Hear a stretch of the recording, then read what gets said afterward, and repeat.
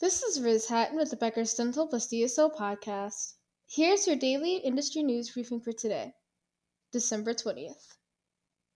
First, National Dental Healthcare REIT, a dental real estate company, has acquired 8 dental properties. The properties, located in Texas, Indiana, Georgia, South Carolina, Kentucky, Missouri, and Alabama, total 35,826 square feet, according to a December 19th news release from the company. National Dental Healthcare REIT, a portfolio company of the Thurston Group, has surpassed $200 million in acquired value across more than 160 dental properties. Second, Affordable Dentures and Implants opened 25 offices in 2023 and plans to open 30 more in 2024.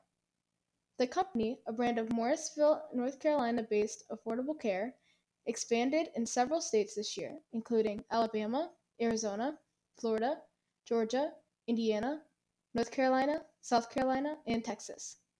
It also recently opened an office in Roanoke, Virginia. Affordable Care is one of the largest DSOs in the U.S., supporting more than 425 practices. If you would like the latest dental and healthcare industry news delivered to your inbox every afternoon, subscribe to the Becker's Dental with DSO Review e-newsletter through our website at www.beckersdental.com.